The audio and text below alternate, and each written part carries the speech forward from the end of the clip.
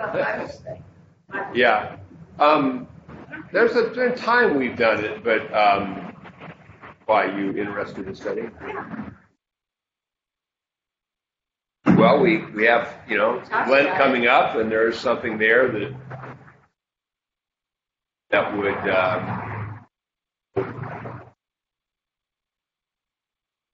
is actually very helpful.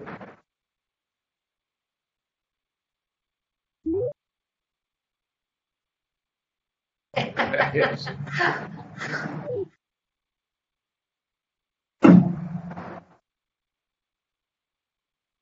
It's a bad book. There's harder books. There's all Scripture inspired by God.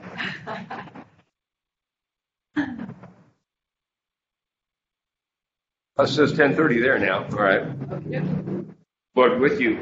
Let's pray. Blessed Lord, has caused all holy Scriptures written for our learning, grant we may in such wise hear them, read, mark, learn, and inwardly digest them, that by patience and comfort of thy holy word may embrace and ever hold fast the blessed hope of everlasting life, which has given us in our Savior, Jesus Christ. Amen. All right, we are at John 13.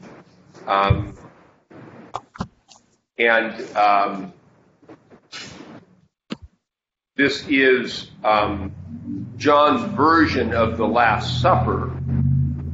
And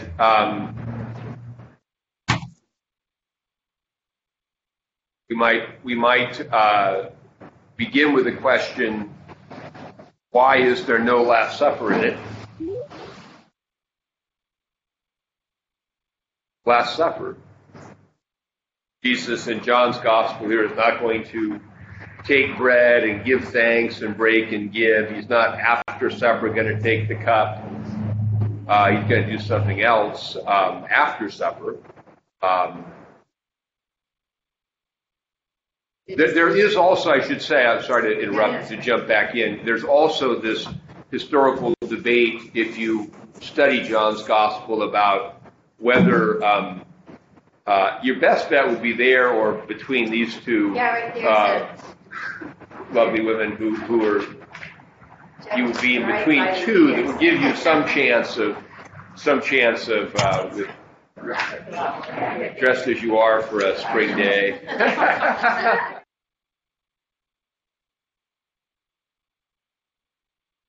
Incidentally, for being warm on cold days, we had our class night here on a Saturday morning. This young woman had a blanket, and she said how warm it was, and I put it on for a second, started getting warm. And by a company named Rumpel, R-U-M-P-L, they have these blankets. So if you want one, it's a very warm blanket. So it's too late today. They don't have same hour delivery. So,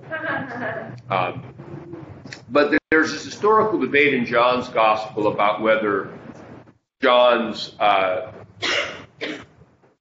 meal here really is the Last Supper, and we're not going to get into that because there's some issues of chronology that seem to indicate that John may be moving things up a day, and maybe it's a different kind of meal or something. But I don't think it's clearly this is the feast of the Passover, and he is having a supper, which certainly seems like that. But the question remains, no matter how we look at it, is why is there no actual Last Supper? Any ideas?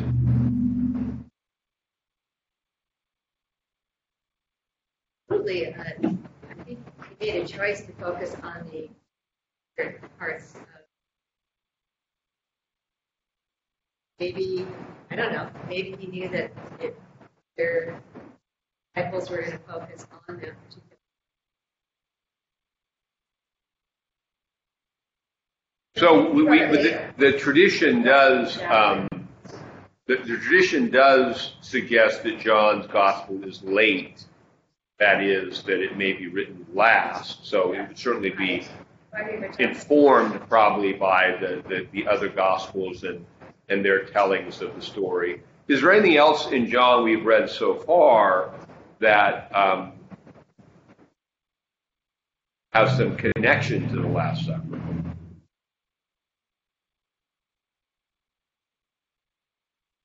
Any chapter about 7 ago?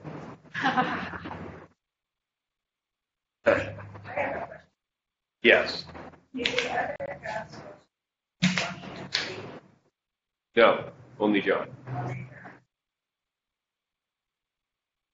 So about 7 ago would be chapter 6 of John, where he fed the multitudes and then launched into a long discourse about I am the bread of life, and unless you eat my body and drink my blood, you have no life in yourselves. So it's often been observed that John has given a kind of sacramental emphasis at another point, and maybe that's part of what he's doing here is just, again, highlighting another aspect of the Last Supper. We don't have a definitive answer, but those are a question we should ask and an answer we should be aware of if we read John's Gospel.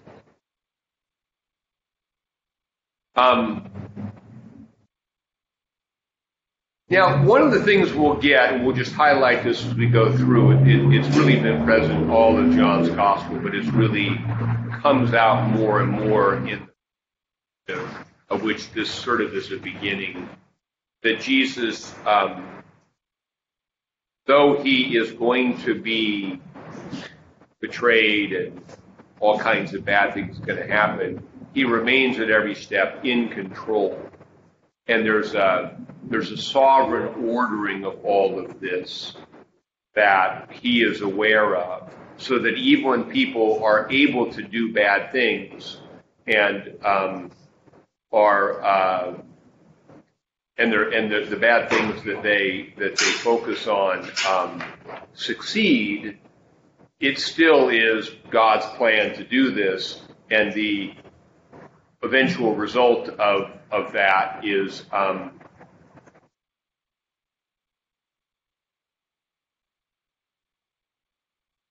God's plan, so that even the bad works for the good. And the only thing, I've highlighted this before, and I think this is very, very central to the whole way of looking at the Christian life, because I believe that same narrative framework we're supposed to adopt that with regard to our own lives. And when you get in, St. Paul is saying, all things work for good for those who love God and are the called according to his purpose. Or, when St. Paul talks about he's in jail and Philippians are worrying about him, and he says, I want you to know that this has really turned out for good because this is what God is doing. And we want to be really careful about not simplistically following that narrative, like every time we suffer tremendous loss and pain, we immediately go, oh, well, God made it for good. And some Christians do that in a way that's damaging and insufferable. But it's so the fact that we suffer pain, it's really painful, and it requires, agony and tears to go through it, but we endure it in a kind of hope, and then the further we get from it and the more we experience the narrative afterwards, the more we can begin to see how God has worked through that and how our lives can mirror this narrative of crucifixion, that God's always in control, and always, and that's the contours of trust. So we should be aware of that this is the perspective of Christ has about his own life, and we are baptized into Jesus Christ. and we are sharing in his cross and sharing his resurrection. So those same narrative themes apply to our lives. Whether we see them or not, he sees them. And sometimes we don't see them, it's not to be applied simplistically where we try to cheer people up with Bible verses in the midst of pain. It's more that even when we're in pain, there's a certain just trust that God's got something here. It might take 5 years to see it. But that's how we suffer and hope, not ignoring the pain. And we should understand even in the Christian life that pain is a place of prayer. And this is another thing that we should understand, because in our culture a lot of times prayer is about freeing us from pain. Lord, take this away. And we're going to see that even Jesus said that. And God said, obviously, no. So that God is with him in his pain.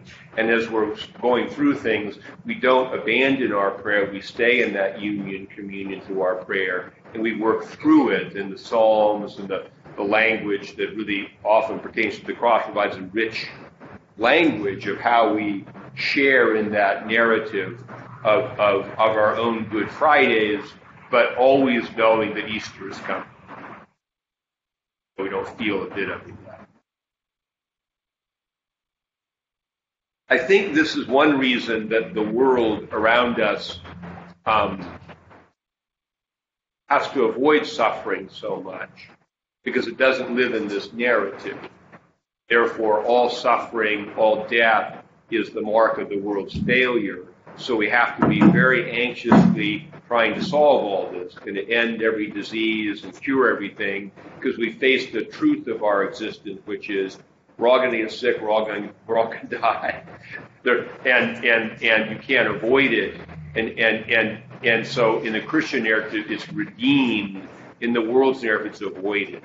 We're talking about it, we cheer it up, and it creates a certain anxiety, I think, heightened now because we can't avoid it. So you try to avoid that which you can't avoid, try to pretend it's not there, that causes anxiety. And anxiety, the avoidance of pain, it doesn't really avoid pain, it just substitutes a false pain of anxiousness and attempt to control for the authentic pain of embracing that which God has brought to us in our lives to work through. So, that's the way to understand that. At one time, I remember it. Whatever happens to someone bad, like, grace is multiplied to them.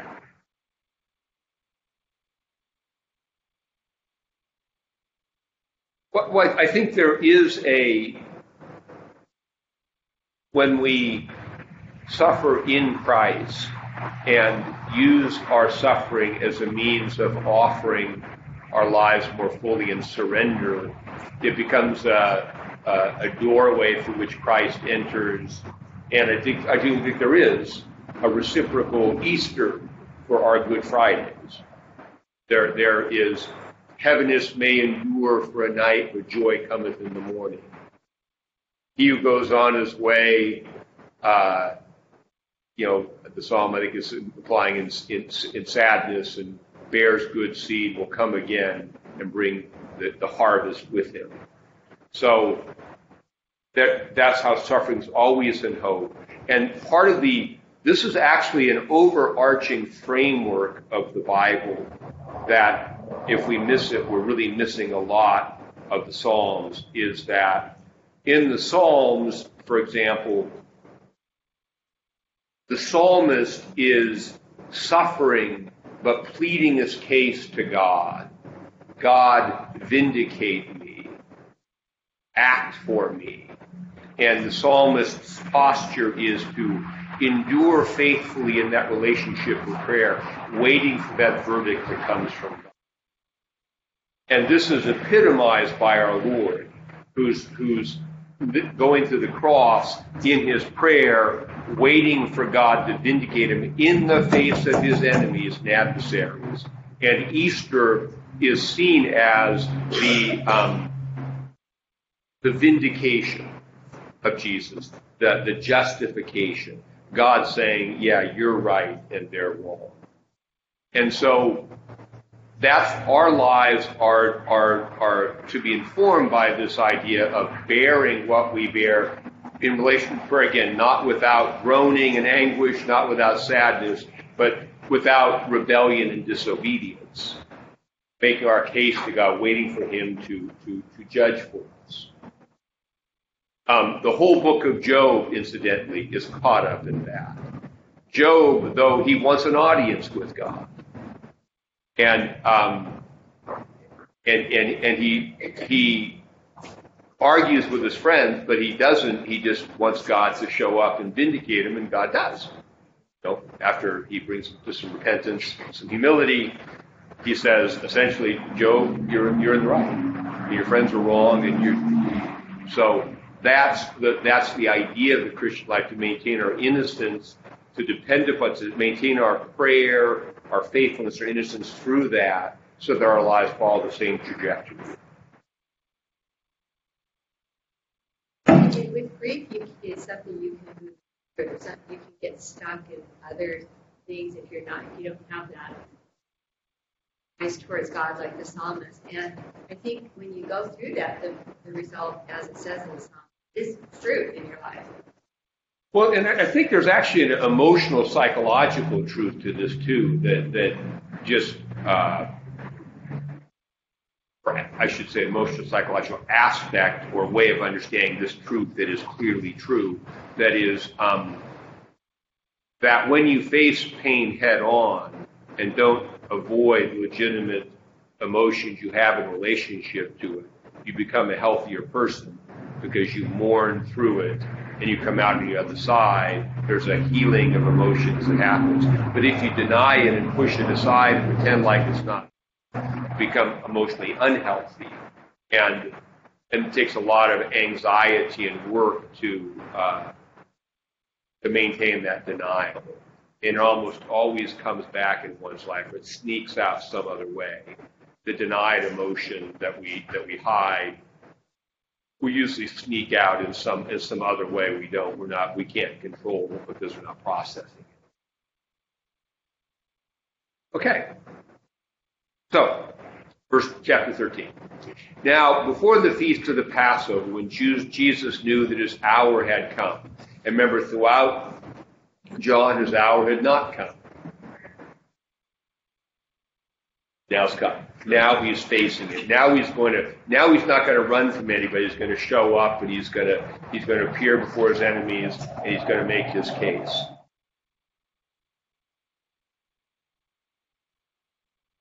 Knew that his hour had come, he should depart from this world to the Father. Having loved his own who were in the world, he loved them to the end. So,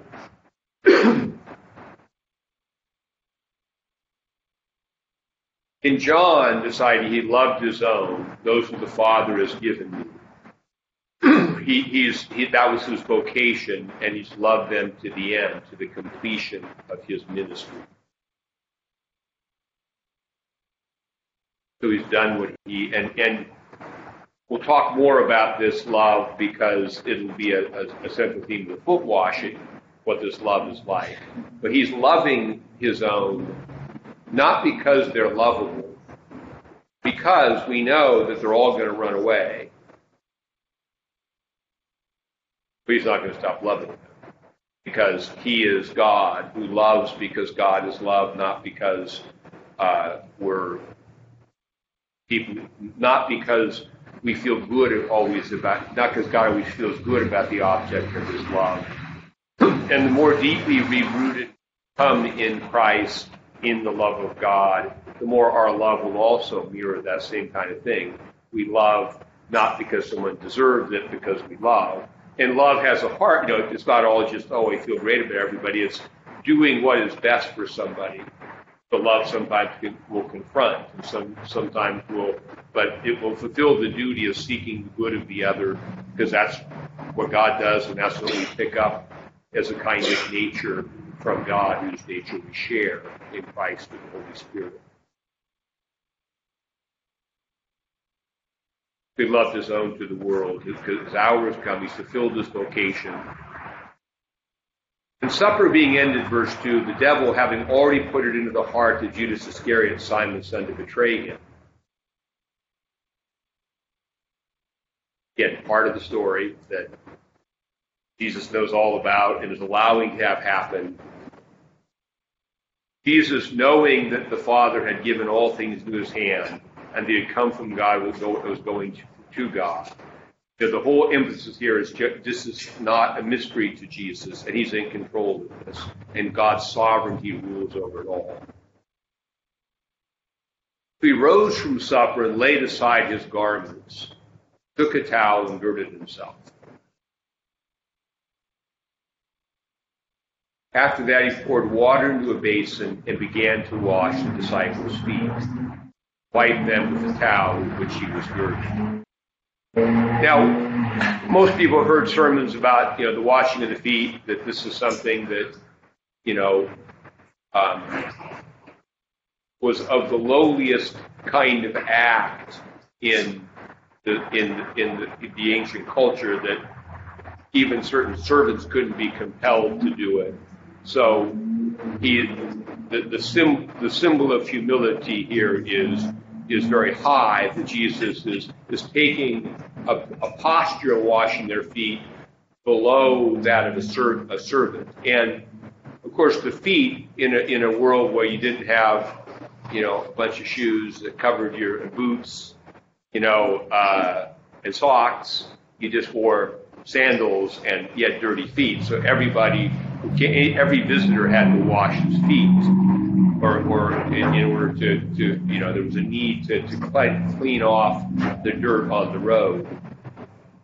So Jesus is doing this.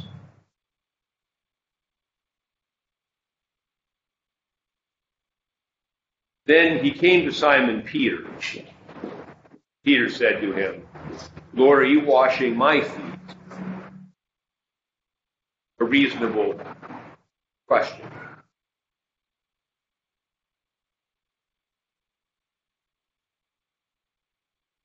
They should be washing his feet. They should be serving him. He is the king. These roles should be reversed.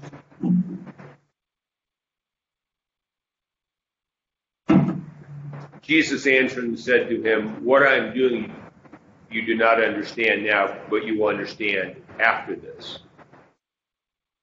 Now, can you remember a teaching in the other Gospels that kind of relates to this, when the disciples were arguing about who would be the greatest? What did Jesus say? He said he's the servant. So that he who would be great among you, let him be the servant. That he was, be the least of all. And so this suggests, in a certain way, you could say this is sort of an acted out thing, but it's not really that. It's Jesus literally becoming a servant. This is symbolic, certainly, of the cross, where if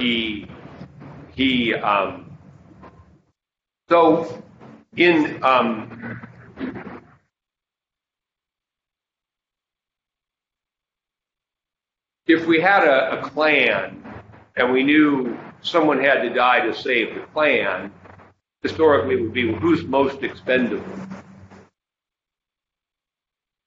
Who's going to do the menial work? Well, the one we care about the least.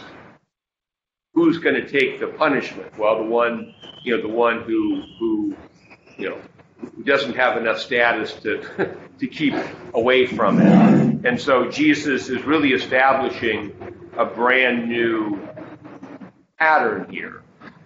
There's a book called Humilitas. I don't remember the author's name, about humility, but he makes the point that this is not only like what a neat idea Jesus has here, but it was revolutionary in world history. What Jesus did had a lasting impact, and the fact now that we can even conceive of humble service as noble and a pathway to greatness and value that is due almost entirely to the life and death of Jesus Christ. So it's not just a little example, a neat little story. It had this kind of impact in the world as the gospel went out into the world. And it doesn't impact all of the world, but that's the idea. But it certainly, the narrative of this has resonance because of what Jesus did. When I was praying, hey, but Mary Magdalene, the day before, poured out on him, which is like years more. It's not clear it's Mary Magdalene. It's Mary of Bethany. Yeah. Mary of some kind. Mary shares Mary's name. But whoever she was poured that out. It's like, I don't know, I can see the man becoming inspired by, look at this gracious act. And she needed to do it because she was acting for divine love. Like, he needed to be prepared for burial. Just that even spontaneously, that showed him the humility.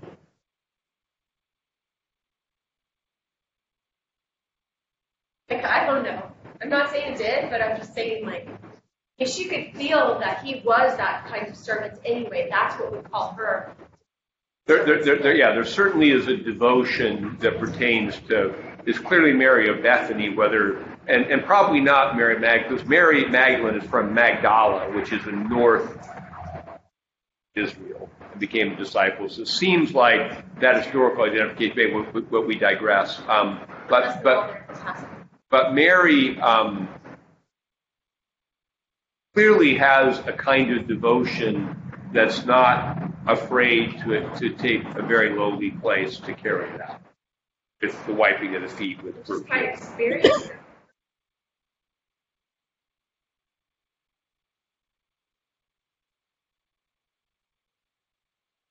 So verse 8, Peter said to him, "You shall never wash my feet."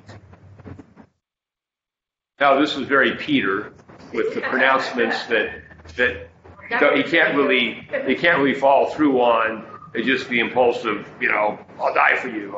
You do this, and like superlatives. He likes superlatives. You'll never do this. Yeah.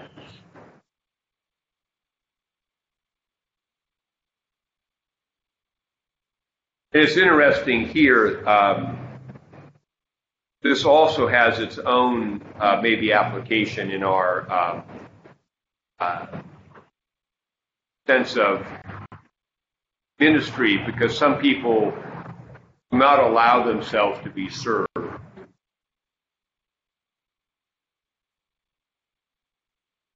And that's its own pridefulness. That you won't allow someone, you're going to do it all, you're going to be the servant, but you're not going to allow someone else to serve you. And we should be aware of this in the body of Christ. The sun is really right there. I moved that fan blade about 6 inches. But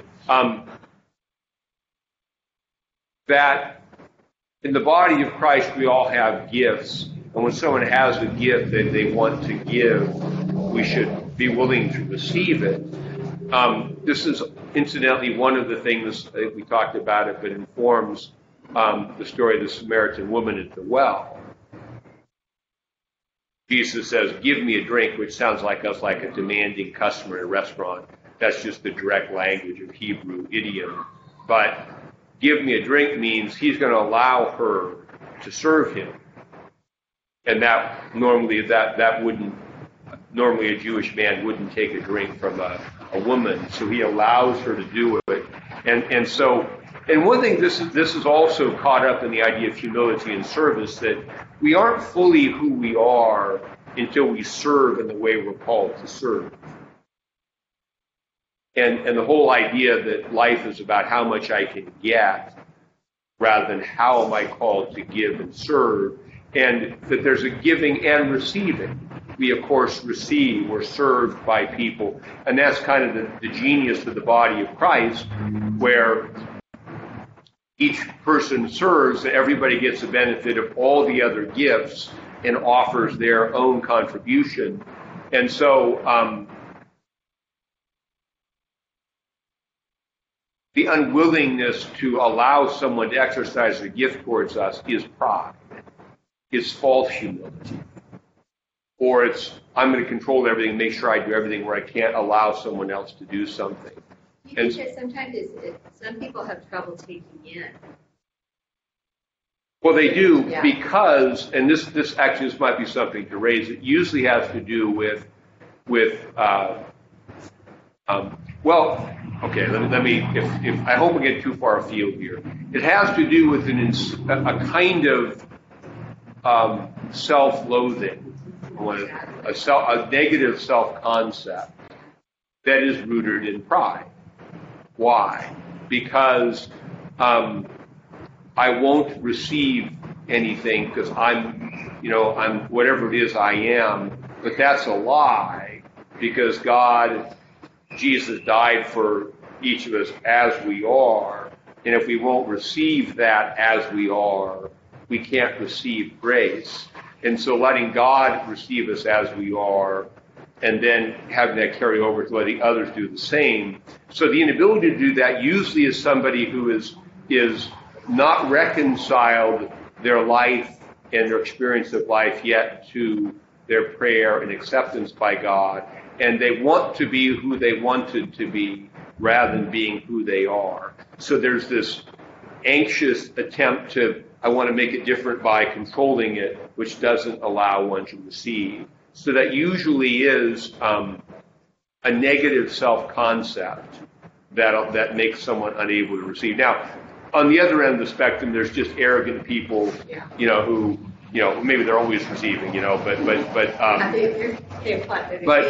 but this is something to realize that we're not talking about, and so sometimes a person like that will feign a kind of, I'm just a servant of everyone, and it really is unhealthy emotionally, because there's no balance in it.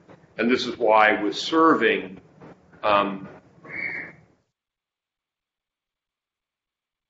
in order to serve freely, we have to be able to not serve. We have to be able to determine where love requires service, and where maybe because of what I've been called to do, I could do these couple things, but I have to say no, or it's going to pull me away from the thing God calls me to do. So when somebody is a compulsive servant, always having to give no matter what it is, that's a significant sign of unhealthy emotionality.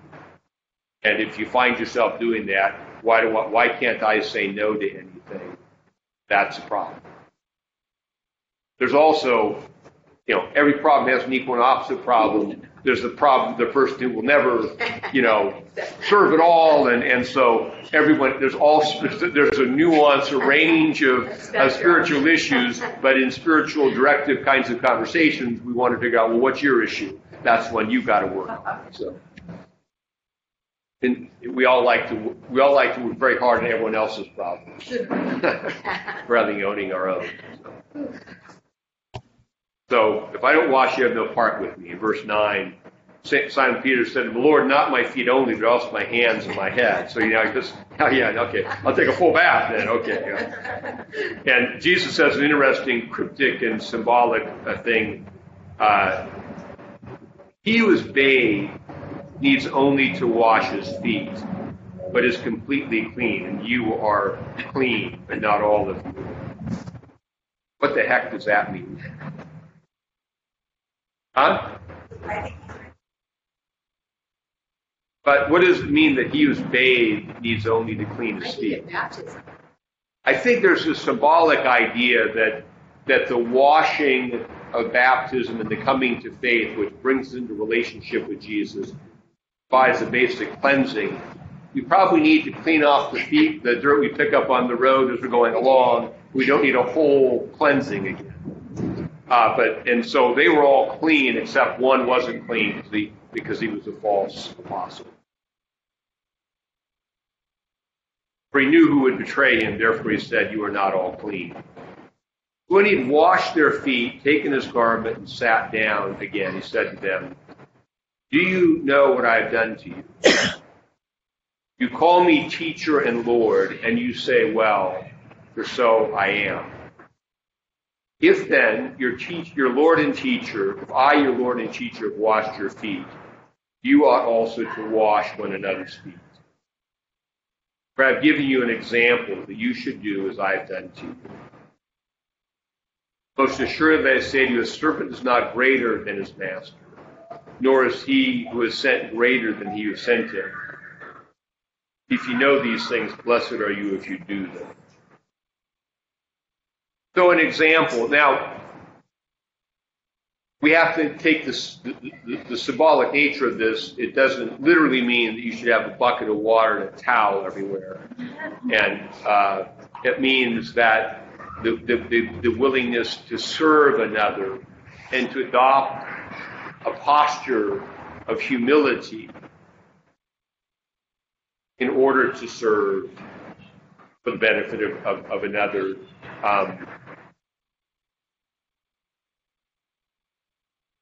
I know a story just came to my mind, but there was a story of one of the popes in Rome, and there was a rumor of a priest who had gone off, it might have been alcoholism, might have been something he fell into, was kind of abandoned his ministry.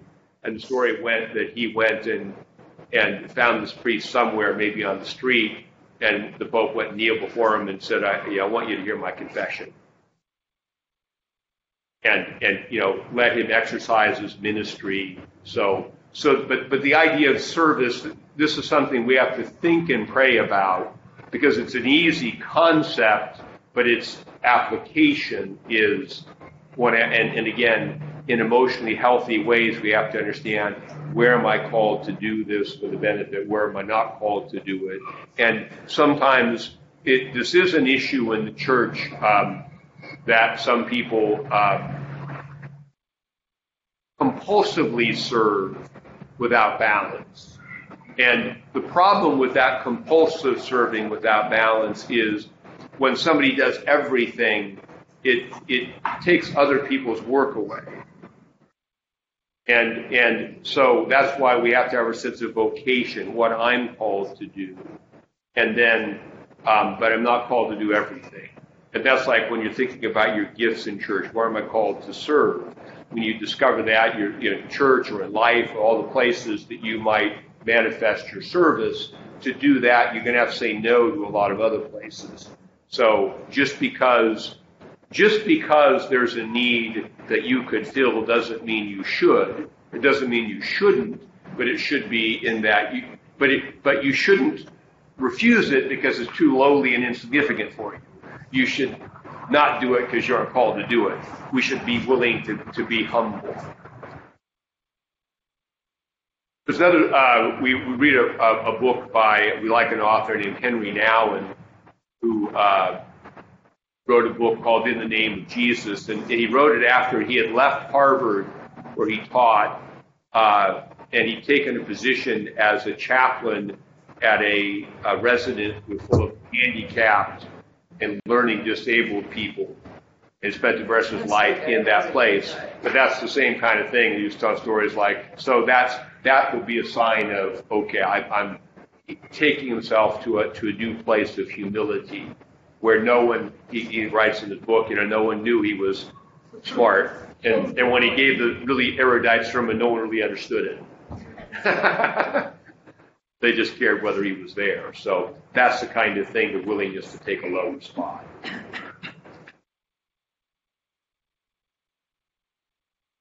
Verse 18, I speak concerning all of you. I do not speak concerning all of you. I know whom I have chosen, but that the scripture might be fulfilled. He who eats my bread has lifted up his heel against me. What scripture is that?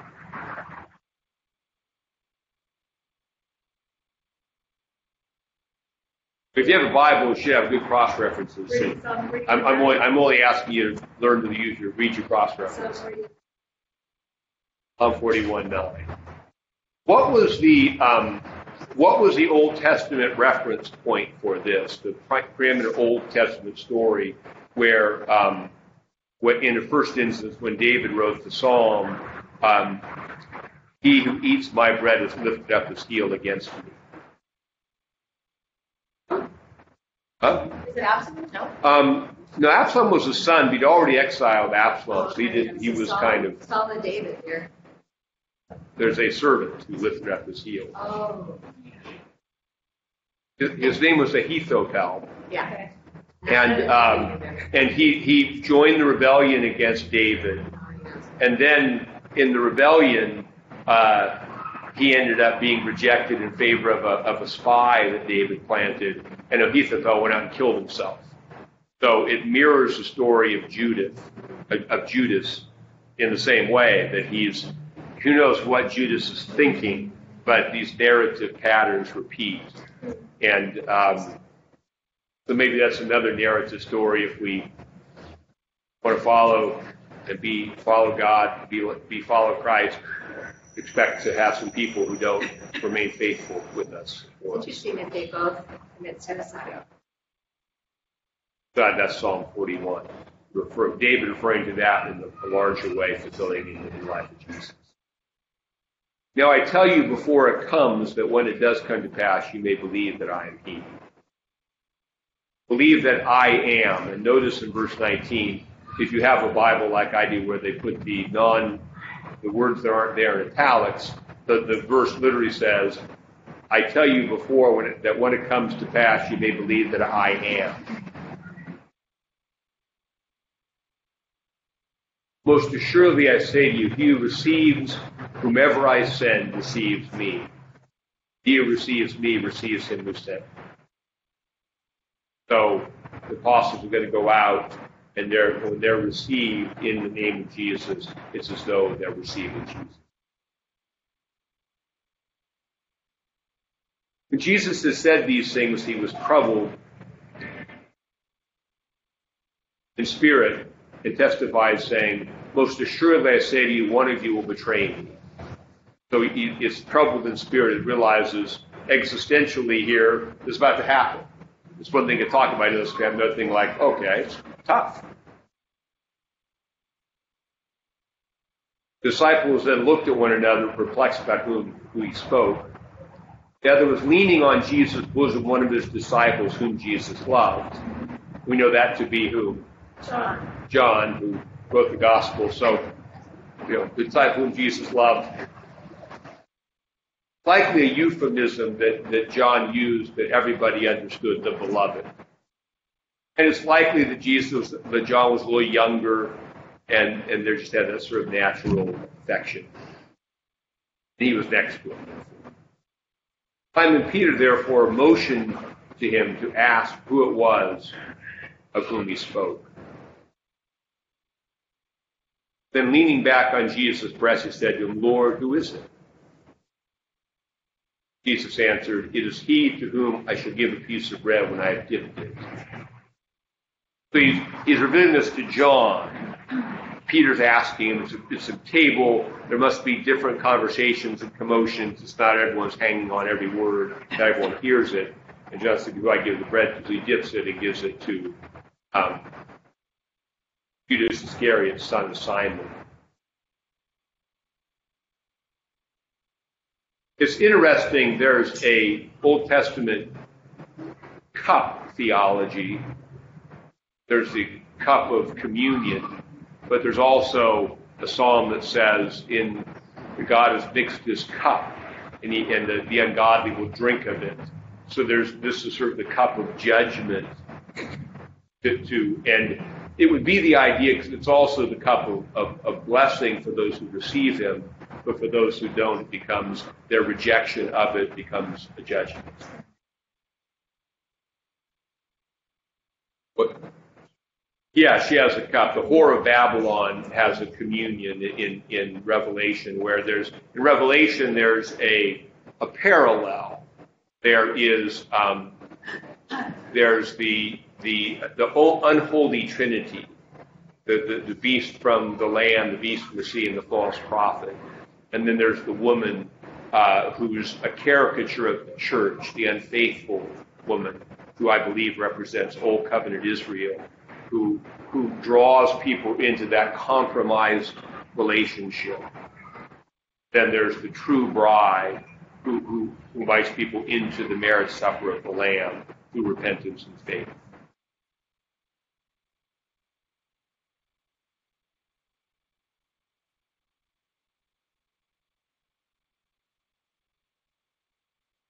So, verse 27. After the piece of bread, Satan entered him. What a frightening.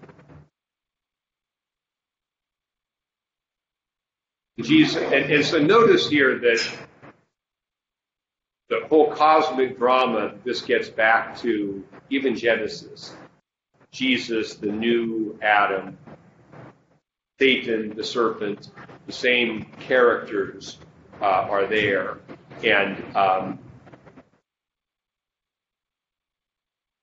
even the disciples, the bride of Christ.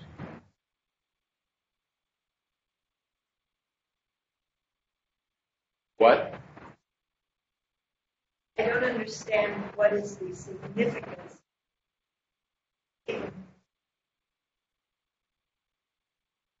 Go carry out the betrayal.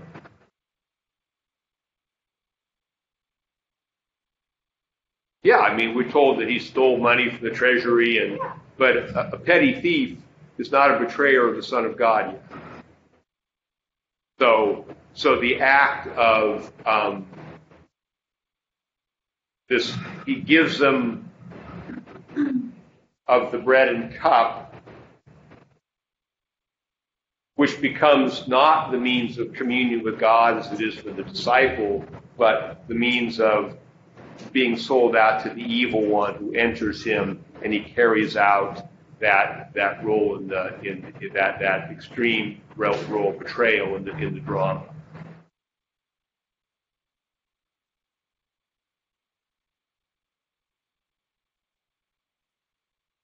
With evil up until that.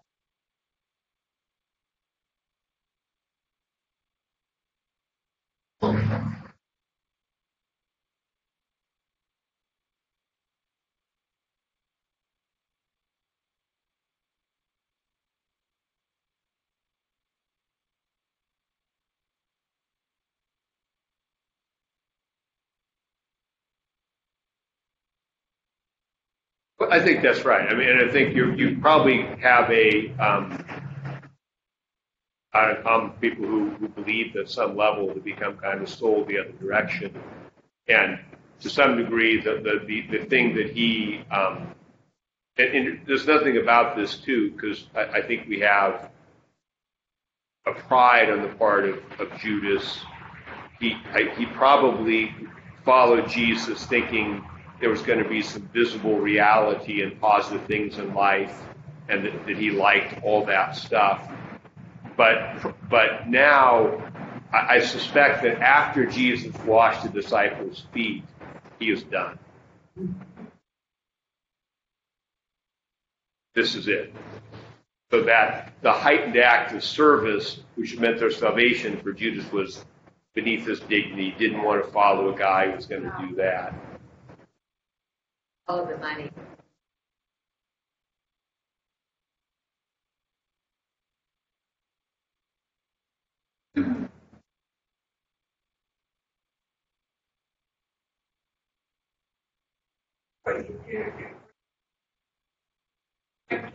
So, and this also is this does actually directly play into the Whore of Babylon imagery, because the betrayal, the unfaithful woman represented by Judas, who is Jewish and rejecting the Messiah, colluding with the world.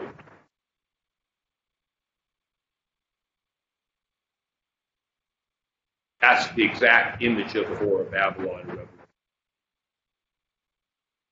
That informs, since John wrote that also by tradition and clearly by thematic correspondence.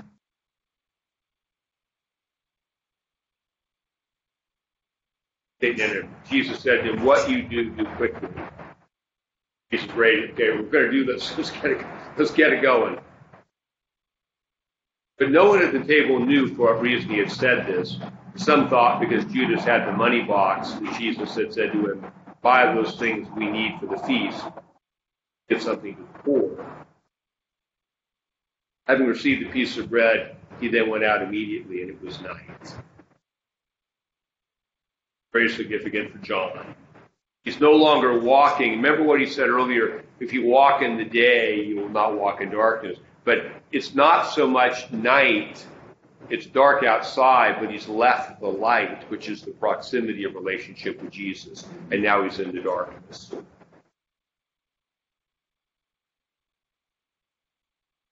Which replays, in essence, the cosmic drama of angelic fall. When the evil one in the beginning decided he wasn't up for what he saw from God, didn't like the way God was doing it, and left, it was night. The prince of darkness, because there's no light. Can't see. It doesn't mean you can't see anything. It means you can't perceive the true nature of things. Going again, Jesus said, now the Son of Man is glorified, and God is glorified in him. If God is glorified in him, God will also glorify him for himself and glorify him immediately. And the glory here in John's Gospel and in all the Gospels is the cross. It is why at the Creed, when we genuflect the incarnation, we come up, it was crucified also for us, because that's when Jesus is lifted up and glorified. And it's this paradoxical meaning.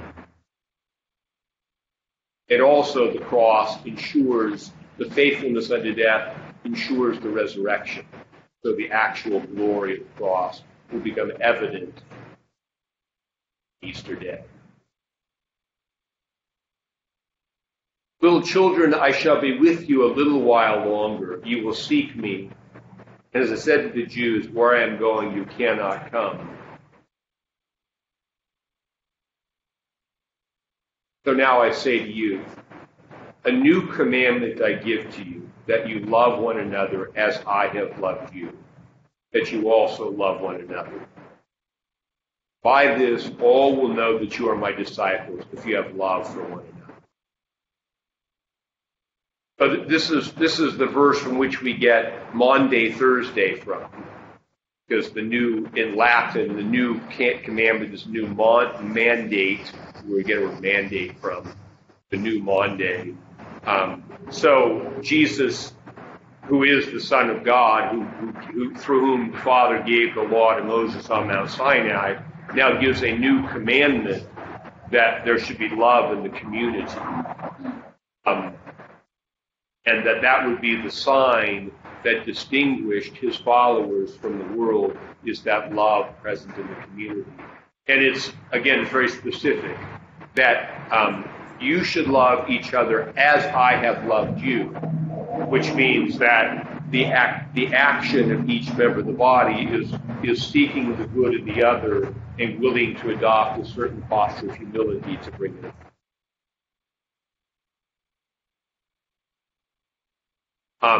It's interesting as this being a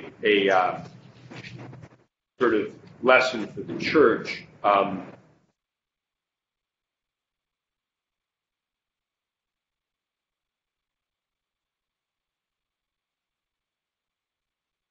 In Revelation chapter 2 and 3, where he writes letters to the churches.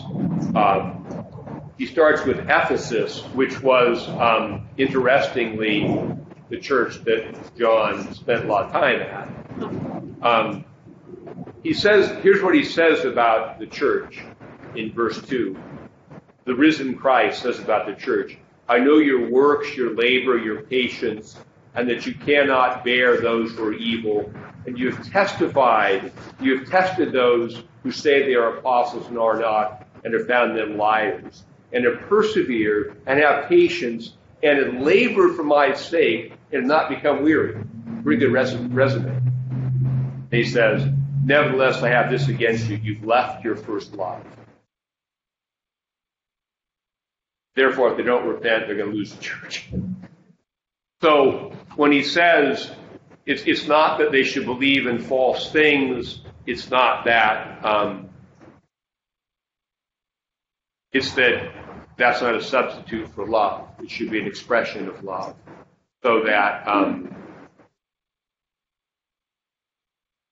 that love is the hallmark of the church. And the only way it can be maintained is when the members of the body themselves maintain their own lives of prayer, through which each experiences the love of God. So that when we say that you love one another as I have loved you, it can't just be like, oh, you know Jesus died, but also you experience the reality of Christ's love in your own life now. You come with your sins and you have them forgiven. You come in your weakness and you find that strength. And you experience this grace, Christ loving you in that way. And this is what allows you to love another the way Christ loves you. And I think apart from that being an experience of life, I don't think we can do it. We'll digress into, well, you didn't do that for me, I'm not doing that for you. We'll digress into, rather than loving others out of the fullness of our experience, become to love others out of our emptiness, our need, what we need from others. So this is where we'll get later on, he talks about the vine and the branches and bearing fruit. Only by staying connected to him can we do that. Remember, that's the mark of love. That's the mark of being a disciple is love. Love is always not touchy-feely again. Love is sometimes the ability to say, you did the wrong thing. It's not acting like, but it's always for the good of the other. It's not vengeful. It's not, I'm so mad at you because you did that, I'm going to take vengeance sevenfold. It's, I want you to understand what you did with the idea that you would see it and come back.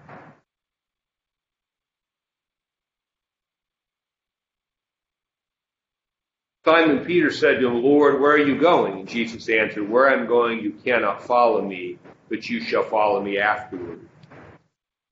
Peter said to him, Lord, why can I not follow you now? I will lay down my life for your sake.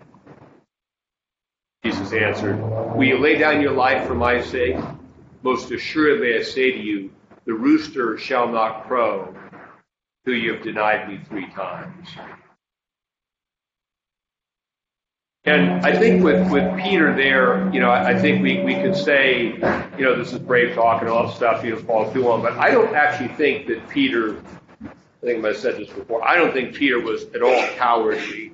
I just think the battle that came upon him in a way he did not understand. It's like, if we understand the spiritual battle, we're not, okay, I'll fight my enemy, I'll go down punching and kicking, but what if you're supposed to go down? What if you're supposed to give up? Maybe if you fight the battle by surrender, I think that was the cognitive dissonance for Peter. Because then we get to Gethsemane, he's going to want to grab a sword. It's like, no. How does it work this way? So I think it's the cognitive dissonance rather than any particular cowardice. And I think we've had that before, each of us in our lives, where we felt bold, then we have a situation of kind of spiritual attack, and we find how quickly how easy it is to give in. That's where the whole idea of watchfulness and being aware of the nature of the battle comes in. All right. We'll stop there. What we're going to get in now to, for the next few chapters, it's interesting in John's Gospel, is an extended discourse of teaching. It's placed in John's Gospel here as instruction to the disciples how they're supposed to behave after he goes away. Let's pray. Lord, bless us and keep us. Lord, make his face to shine upon us, be gracious unto us. The Lord lift up his countenance upon us, give us peace this day and forevermore. Amen. Incidentally, just because a man in our vestry, Brett, has done so, all these classes are now recorded.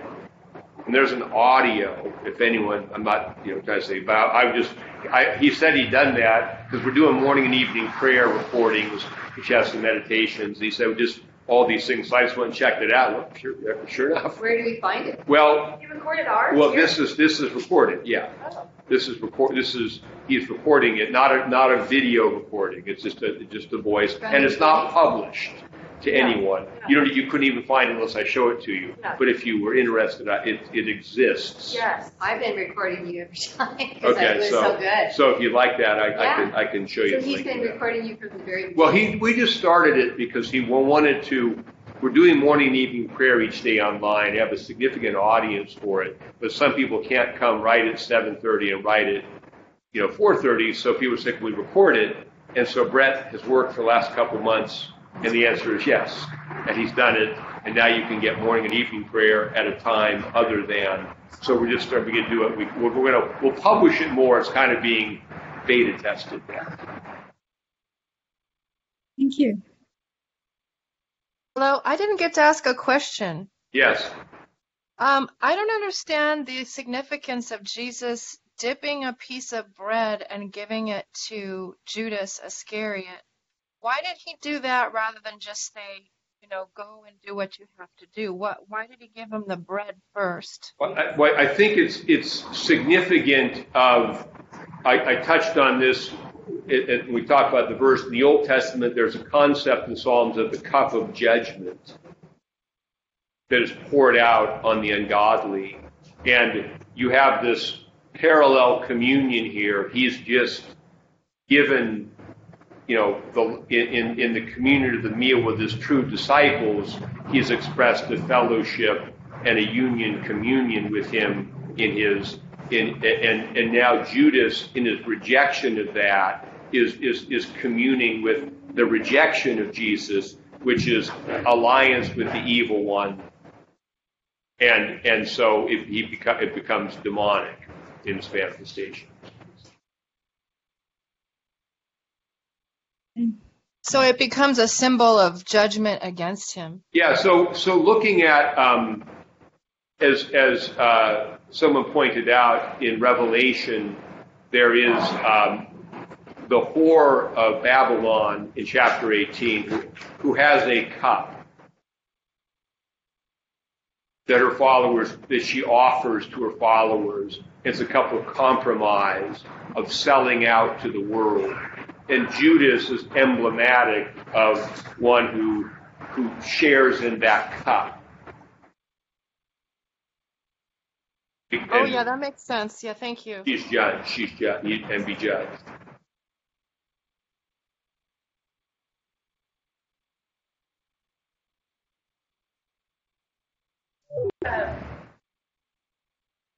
A suggestion for if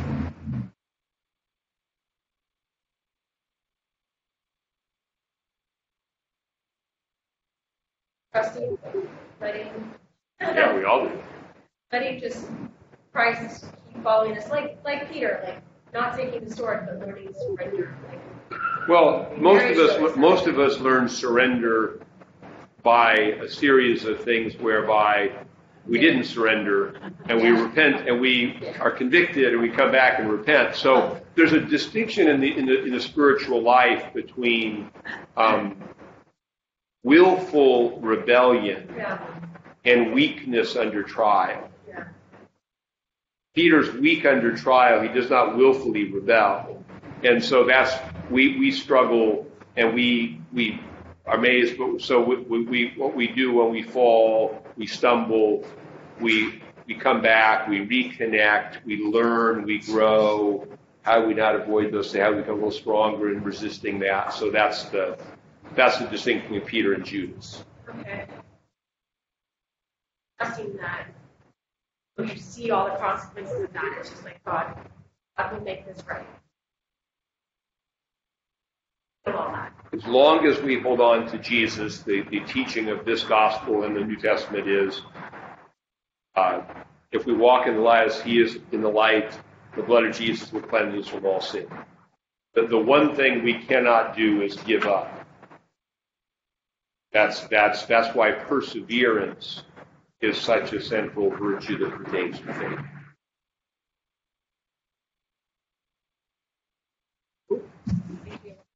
Good day. Thanks for braving the Arctic winter we have here. It's toasty. Were you warmer today? Not too bad. It's That distinction you just made here in Judas. Bye, Elizabeth, Ed. Good to see you guys, Joan. Was